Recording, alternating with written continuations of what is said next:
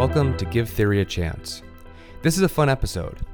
Liz Lepakova, a second-year MA student, teaching assistant, and supplemental instructor of sociology at University of Wisconsin-Milwaukee, stops by to talk about the work of Peter Berger and Thomas Luckmann. Liz discusses their contributions to the sociology of everyday life, reflects on first reading the work in Russian, and introduces her schema for explaining their ideas. I've posted Liz's creation online so you can follow along as she works through the visual, and you can even download it to use in your classroom if you'd like. We conclude our discussion by talking about Berger and Luckmann's influence on our own research on social time. Thanks for joining us today, Liz. Thank you so much for having me, Kyle. So, we are here today to talk about Peter Berger and Thomas Luckmann. Could you give us a short introduction to who these two people are? I think in sociology, they're often known as a duo. That's how I know them. But I'm just curious, who are these people?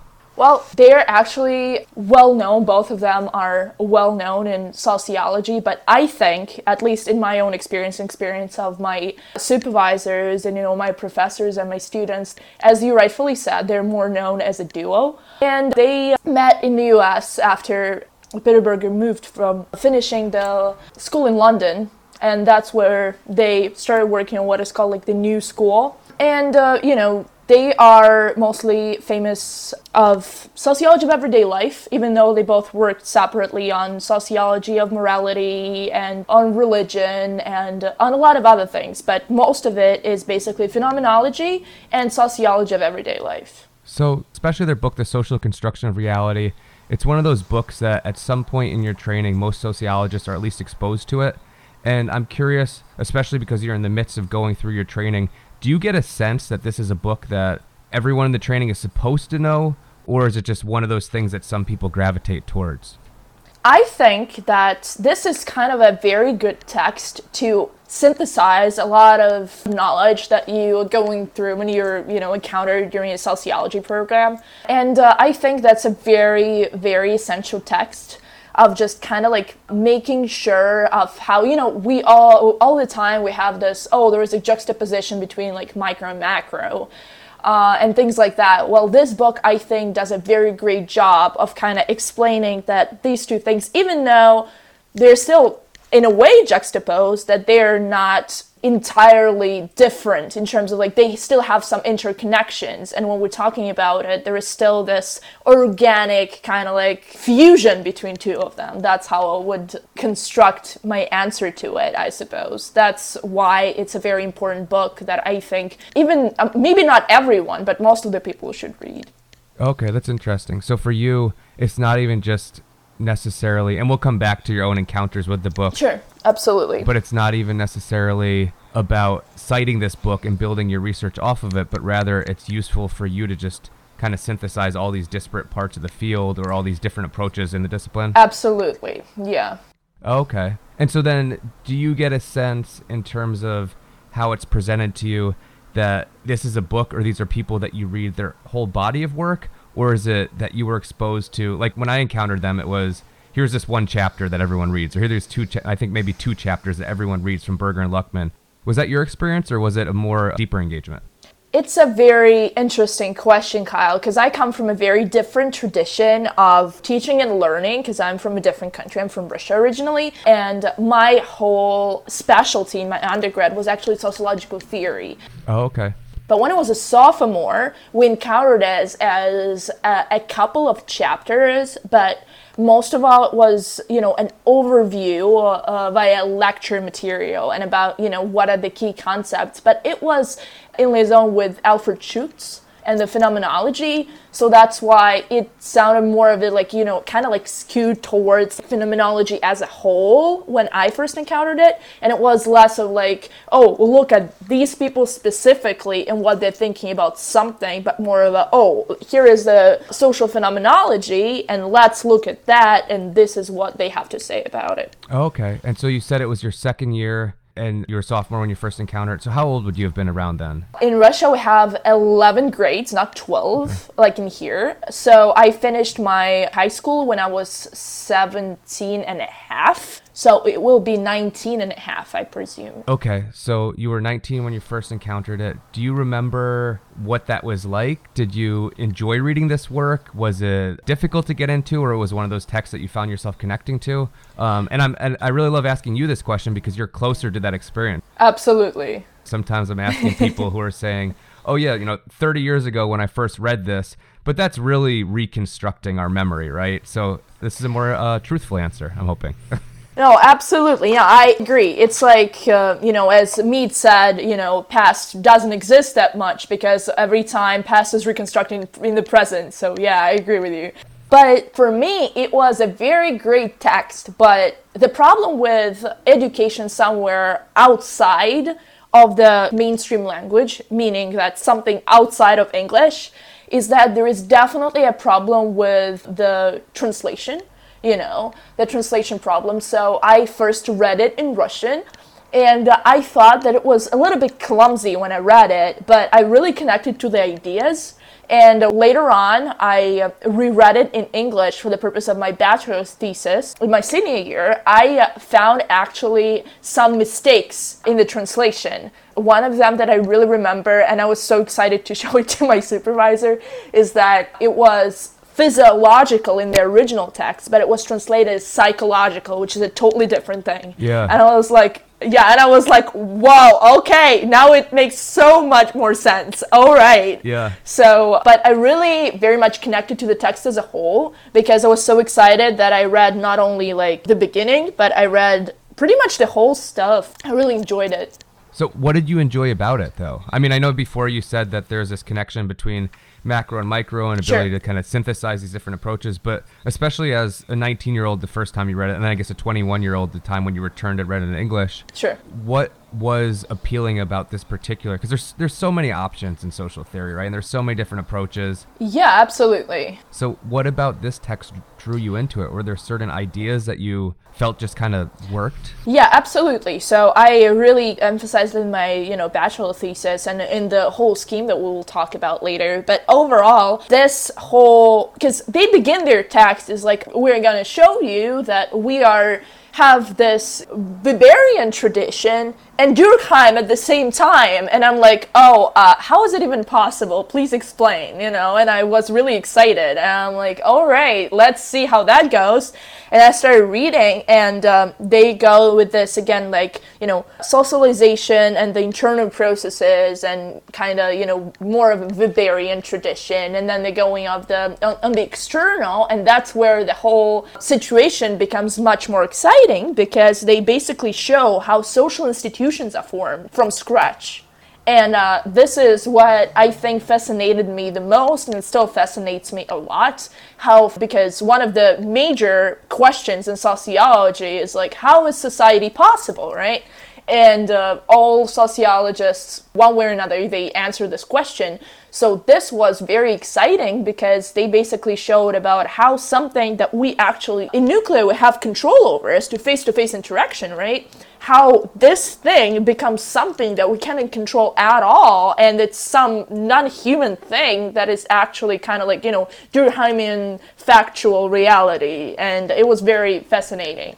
Yeah, so I guess it's not just the synthesizing abilities, which are so important because they're bringing together macro and micro, bringing together these different theorists that we kind of artificially say cannot be in conversation, right? Especially when you're first learning sociology. Absolutely. But then also that synthesis of, or maybe not synthesis, but that focus on process matters a lot. It seems like you're drawn to that as well. Yeah, absolutely. So just pushing that a little further, is it really their approach to sociology that excites you, or are there any particular terms that you also find yourself returning to over and over? I'm just curious because there's so often with these big social theorists we think of, right? If you think of Durkheim, there's a language that you learn, and there's if you take a test, right, these are the terms that you assign. Define what a social fact is. With Weber, we have a whole, he's presenting us with a dictionary of terms, right? Right. Are there particular concepts with Berger and Luckmann that you are drawn to also, or is it more that approach? Yes and no. So overall approach is what I basically used. I will talk about it a little bit further, I suppose, but I used it as one of the 3 pillars for my bachelor thesis research about social time, which I'm really excited about. But apart from that, this whole creation of the objectified reality and all those concepts that go along with it. So the typification, the habitualization, the institutionalization, 4 levels of legitimation, and basically reification, all those concepts and like these stages of creating this, non-human, as I said, like superhuman reality, as they put it. This is what I think is a very good apparatus to analyze social institutions and social situations in general. Okay, let's shift a little bit to you being on the other side of the experience. So we've talked about you in your younger years encountering this work. Now you've had a chance, as you're working on your master's, to be a teaching assistant in the classroom and help other people understand these ideas. Sure. So could you just tell us a little bit about what those experiences have been, and then we can talk more about some of the details around it. Actually, Kyle, if I'm being frank, which I want. Absolutely. So I started doing this in my undergrad because I was TAing for my supervisor who was actually teaching sociological theory. Oh, okay. So I started it then when I was a junior. So like 20 years old or so? Yeah, so I was basically helping tutoring other students who didn't get sociological theory or had some issues, and then I graded some essays on things. It was very exciting, and I still, talk to a lot of them, and they think that my way of explaining things is very, it's schematical, if we may call it like this, and that's, what makes the visual students kind of into that, because some people are not auditory learners, which I am, for example, and they're like, oh, I need to have a scheme to present that, and I don't know what's about it that you get and I don't get. Does it make me less of a student or something like that, But I kind of created all those like mind maps and things like that, which I think is a very great tool for teaching. So yeah, that's been my experience, and I still kind of explain these ideas to some of my non-sociology friends from other fields or from people outside of the school, and they think that this is a very great tool of explaining it. So I want to come back to the graphics that you create because I find that really interesting, and it's going to be a challenge because we're going to be talking about a graphic on a podcast, so no one else will see it but us. I mean, they could follow along, but it'll be more challenging. But even before that, as a teaching assistant in social theory, did you find that there were particular parts of this reading that students struggled with, or did you find that this was one of the challenging readings for students, or was it like your experience where it seemed like you could connect to the reading? So for me, in my experience of seeing people, succeed in class, they started they were grappling with the reading. But most all the problems, I think, at least in my experience, they lied in the sphere of basically understanding how to summarize it. So when it came to the exams, and we had oral exams, and people had to talk about the ideas of blank. And there were not very specific questions about any theorists. So it's like, oh, tell me about Durkheim. And people are like, oh my God, what exactly am I supposed to say? So with this being said, the ideas of Peter Bergen and Thomas Luckmann, they're like, well, I understand some of the concepts. They're not difficult, but how do I summarize this whole text or this whole amount of ideas? Yeah, I think that's an excellent point because that's the challenge for every student, for every theorist, right? It's that we're so used to saying, okay, tell me the terms that I have to learn, memorize, and kind of regurgitate. But that idea of saying, well, these are the ideas and what we can do with the ideas, or kind of piecing together that whole approach, that's where people really struggle. Which actually leads really well into the graphic that you present us with. Sure. So I'm going to have you walk us through it. And absolutely. Let me open it first. Yeah, and for people listening, I'm going to share this on the website so you can download, so you can follow along with what Liz created. Thank you. And we'll try to describe it as well as possible. I will try my best. Yeah, and I'll probably ask some follow-up questions. Absolutely. And then after you describe it, I'm curious, in general, is this something you do specifically as a teaching tool, or is this also how you help yourself learn these ideas? Because this is not how I approach it at all, but I also like it a lot. And thank you. I'm kind of thinking maybe I need to be doing this when I'm teaching social theory. The thing is that I don't do it with every theorist, but I do it with the ones that I really... Okay, so I think that in order to explain something, you need to get it thoroughly. And I think that's a very good thing about teaching, because when you start explaining things, you realize, oh, wait, I'm not entirely sure about that aspect or, this aspect. And my mom is a professor herself. So that's where I basically encountered firsthand things, with explanation, things like that.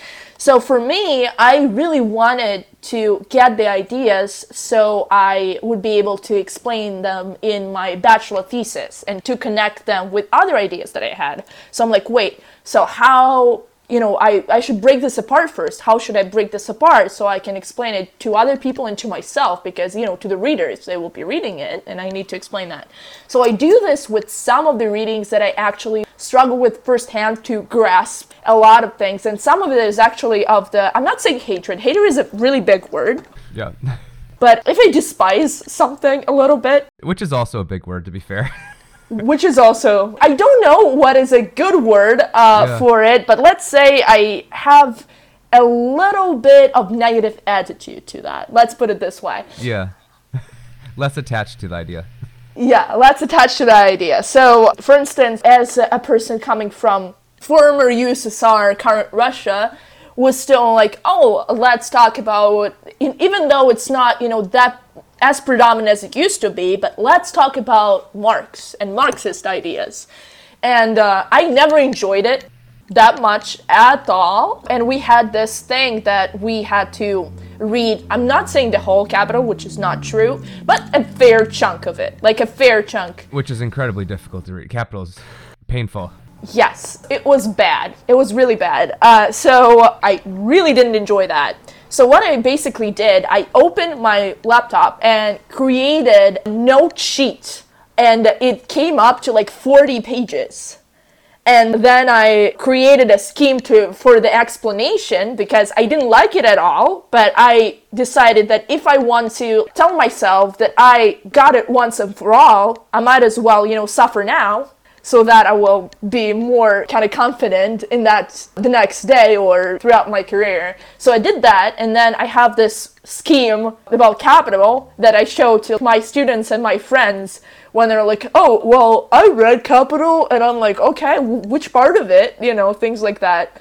And it's like something with what comes from a really, I would say, like rejection background actually turned out to a really great educational tool. So that's just about like stories and jokes and giggles, Okay, let's think about this graphic, and we won't walk through every detail because I want people to look at this on their own. Absolutely.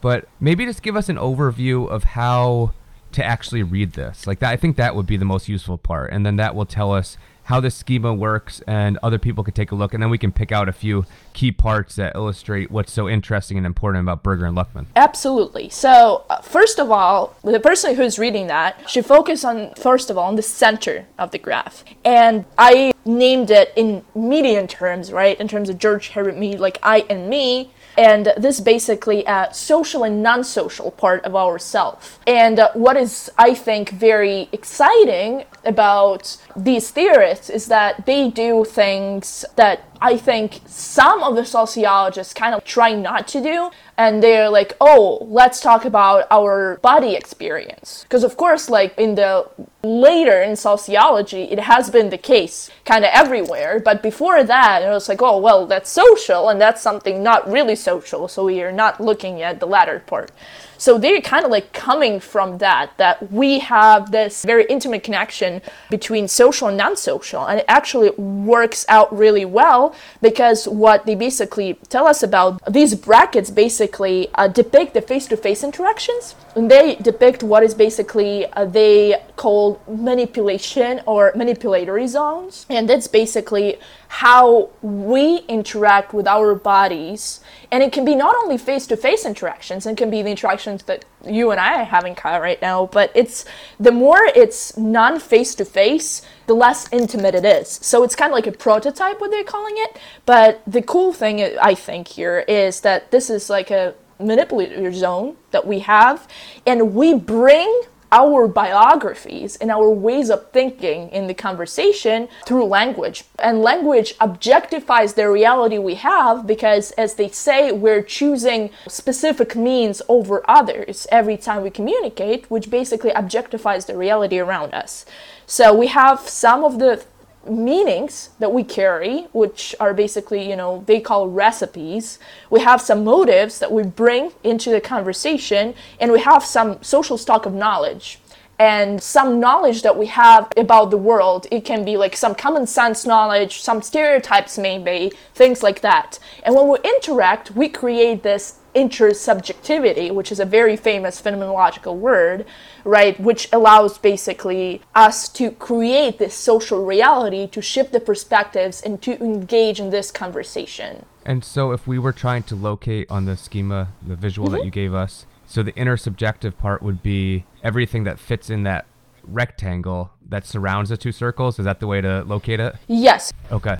So the face-to-face, it's in the center, and this is the intersubjectivity is exactly the rectangle. So that's where this whole thing starts. But that is, again, a very simplified situation, a prototype between only two people that are getting in a conversation and creating something which already is more than themselves, right? Because in this case, they're producing some sort of a social situation, which is more than what they come from. They come from a special background with a special amount of knowledge, with a special type of knowledge, but then they're producing something extra. So, this like emergent state, and that's how we see the intersubjectivity coming in this particular regard.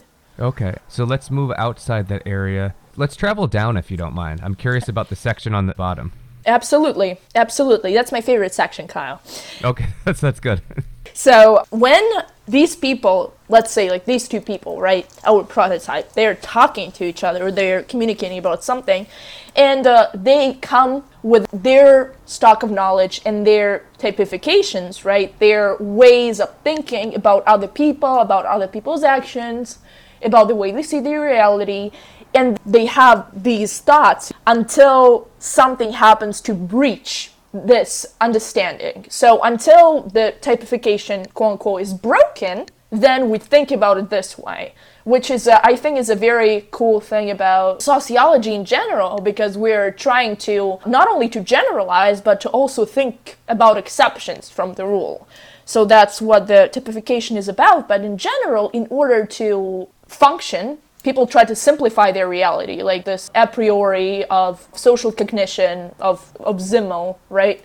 Those things that we think about when we just engage in conversation. We cannot know the person as a whole. We assume that we know some of the parts. So that's what typification is.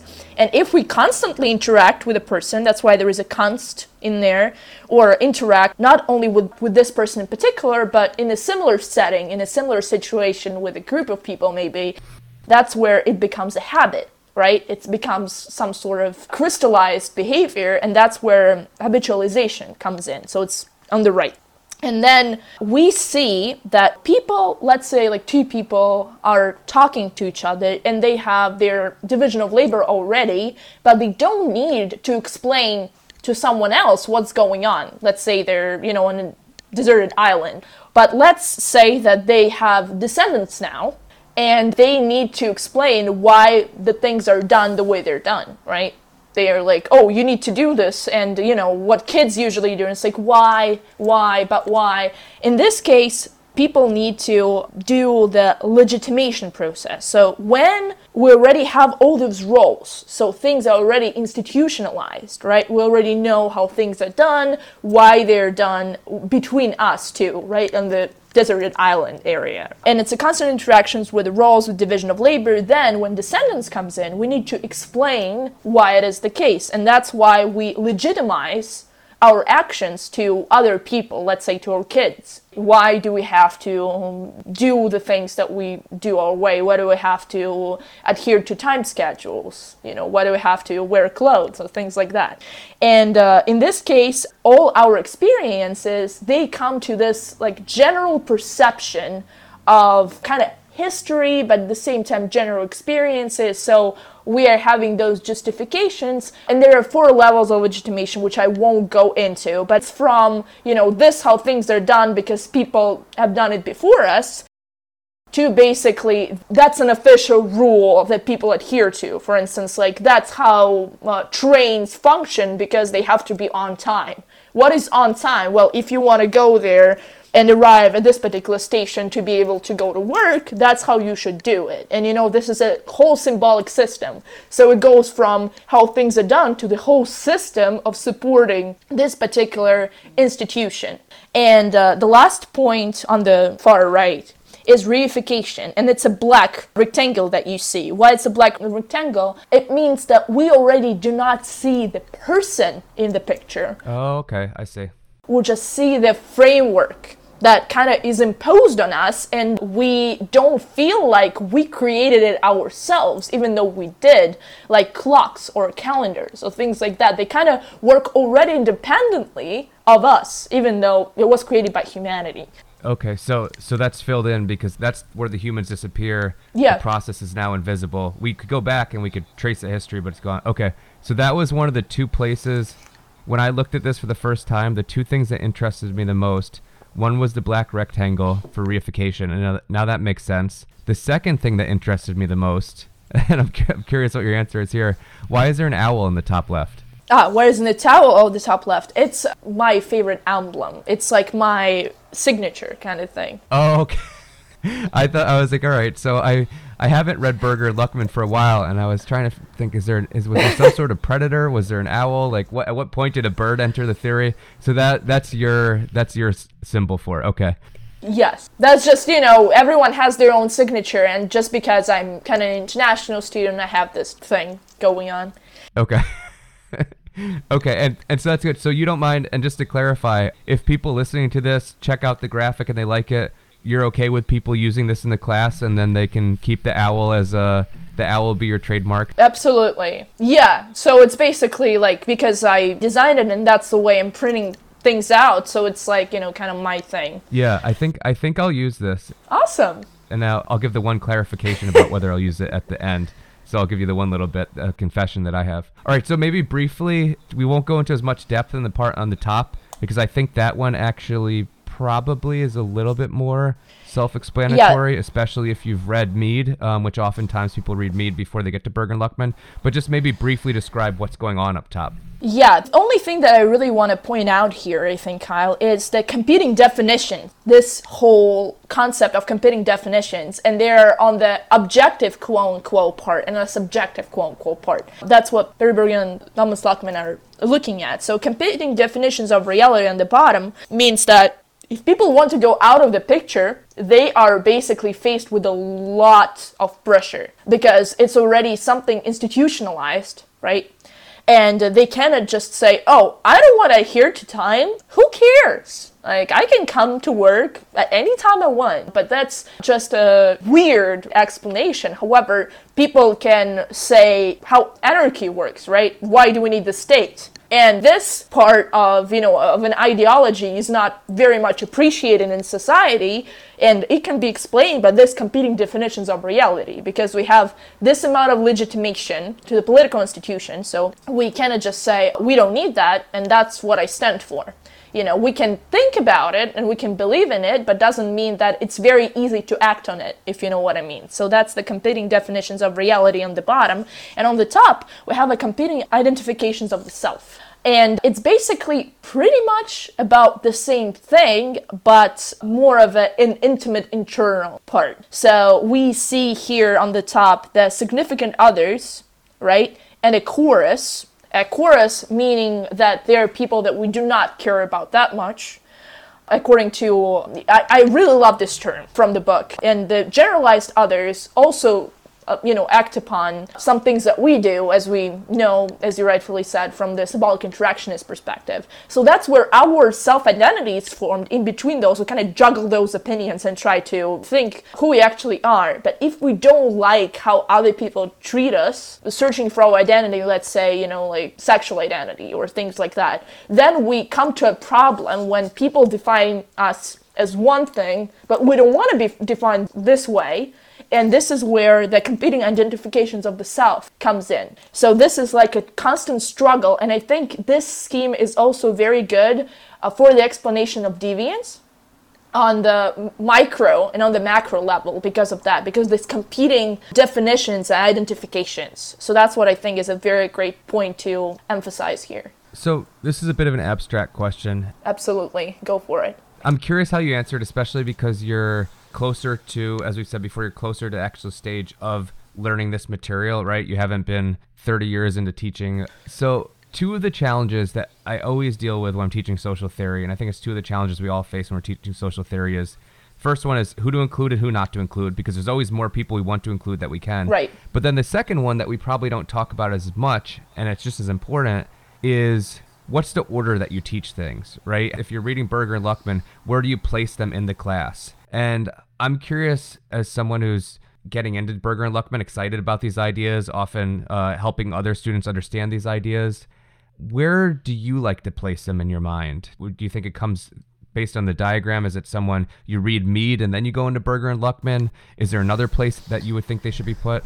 Yeah, I think that the way that, at least the way that I approach it and the way that I think about it is, of course, you should read the classics first, because they're saying, when they're saying things about like Max Weber, right, and Emil Durkheim, you have to understand what they are trying to say about the micro and macro. But that's out of question, because we know we all start with the founding fathers of sociology. But then, of course, symbolic interactionism, we need not only Mead, but Hort and Cooley for that, the primary and secondary groups. And then when we move forward, before we study this wonderful piece, I think that Alfred Schutz should be before them, since they borrowed a lot of the ideas from there. And of course, Schutz is a more difficult read, because he's more of on the philosophical side, or what is basically phenomenological sociology versus social phenomenology kind of thing. But still, if you don't understand what they're coming from and the pragmatic motives... Do you think you need them to understand it? I guess that's the challenge, right? Because there's never enough space, especially when you're teaching theory to undergraduates. Do you need Mead to understand Berger and Luckman? Or if you simply assign Berger and Luckman, can that almost replace Mead for the undergraduate? And again, that's a really challenging one, because ideally we read everything that leads up to Sure. Berger and Luckman, right? We read everyone that you listed, but pragmatically, we can't read all the pragmatists. So, yeah, pun intended. yeah. I get it. But I think that in order to understand it, maybe, we don't need to read Cooley for that matter. But, I would say that we need to read Mead, and we need to read Schutz. Two people that we really need to kind of get acquainted to before we understand where this whole manipulatory zone comes in, or what is intersubjectivity, because they talk about it but briefly, because they place their whole research, they're kind of if you really want to know more about it, just read Schutz, because that's where we come from. Yeah, I think that it really should be read, because it makes everything much easier to understand, especially the internalization, the whole thing in the scheme here, which is more of a micro level. It makes much more sense. So we've spent a bunch of time talking about how you first encountered this material, how you understand the material, how you help other students understand the material. Are you going to keep drawing on these ideas as you move forward? I know right before we started recording, we talked about the good news that you're finishing up your master's program and that you are going to continue on for the PhD. So that's exciting. Thank you. I appreciate that. So are you going to keep using Berger and Luckman, or is this one of those things that you love, but you've got other things to do? It's a tricky question, Kyle. I used it in my bachelor's thesis, because throughout the conversation, I told you that I have this 3 pillars, right? So I was writing, I wrote basically a very big bachelor thesis. You can see it. People can't see it, but you can. Whoa. How many pages? It's because I'm the only one who can see that? That seems like a whole book. Well, it's with all the references and figures, it's 201 pages. Okay, so I'm working right now with an honors student on her thesis, and it's 45 pages, which was still more than it needed to be. That's something. I know, but we come from a very different background, though. Different traditions, yeah. Yeah, and I wasn't thanked for it either, let's put it this way. Yeah. So my specialty was sociological theory, and I basically worked on my project about social time, and more specific, the social organization of time in the context of social inequalities. And I basically created a research framework of studying social time, and on top of that created a methodology of measuring social time so that I can test it in my future research. I probably can do it in my PhD because of the committee members here. It's a very specific subject, but I really want to do it in my postdoc and publish some articles before that on my theory. And what I'm coming at is that I'm really using Berger and Luckman with their theories of institutionalization and reification in the context of social time, and using that in a way that I regard social time as a social institution connected to similar ideas of Norbert Elias about that. And I'm looking at that through the prism that we have, as human beings, we can interact, with our surroundings in our manipulatory zone. And that's where I introduced the Mead's concept of sociality, because you've been asking me before what theorists can, Berger and Luckman can work with. And of course that's Mead, but here in my research, it was for different reasons. It was for this kind of sociality, which is a quote, like sociality for Mead is being two things at once, So in this case, sociality can be with animate objects, not only with people, with like animals, and that will be okay with the natural environment. And this whole thing allows people to see that temporal change, in the environment. So as I mentioned also in the conversation, we see the present, and that's the only thing we can actually situate ourselves in, because when we look at the past, it's already a past thing, so we interpret it. When we think about the future, it's also our future interpretations of it, like how we think about it, how we think it may happen. Long story short, I am seeing in my research that we have this constant engagement with the environment and creating our ongoing process of the present, but we also have our frames of reference that allows us to communicate with people, and not only with people but the environment around us, including technologies and animals and things like that. And these frames of reference allows us to see the broader picture and actually to synchronize the things that we see. But it comes to a point when, and that's where Berger and Luckman comes in, we have the institutionalization and later on reification of the social institution of time, when it's actually more of a burden than a helping mechanism.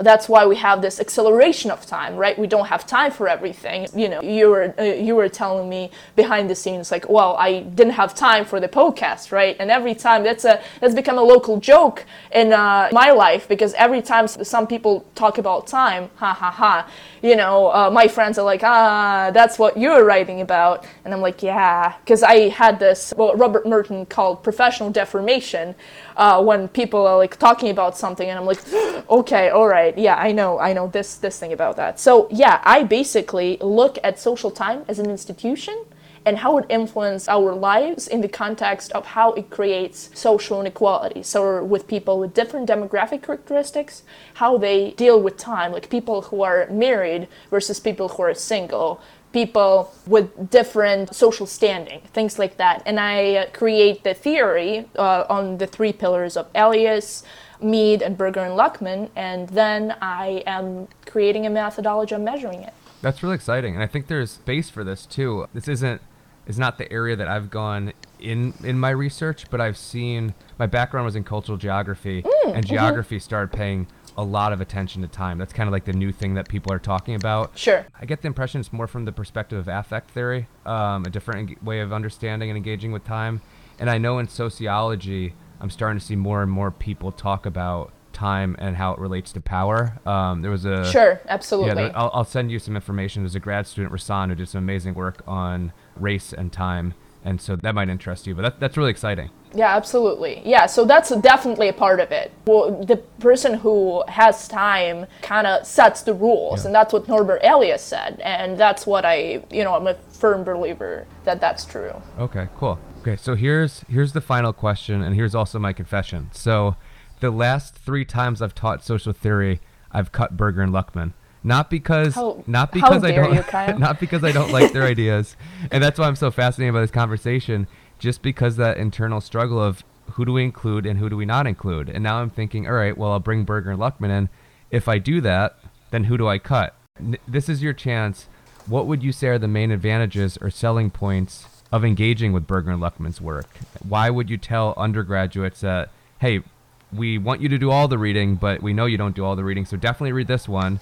Or for grad students or larger discipline or for social theory teachers, hey, make sure you still include them in the syllabus. Give us the sell for Berger and Luckman. Yeah, promoting Berger and Luckman, I'm very flattered. So I would say, to begin with, what they do say in the beginning of their own book, they're saying that what they're doing non and pre-theoretical study of everyday life. And I think that is a very important point that they're making to engage the readers, because when we are even reading Mead is a wonderful theorist, and I adore Mead. Mead is the second pillar of my research agenda. But when it comes to reading Mead, it's actually challenging at first, especially for students, when it comes to especially like texts about sociality, for example.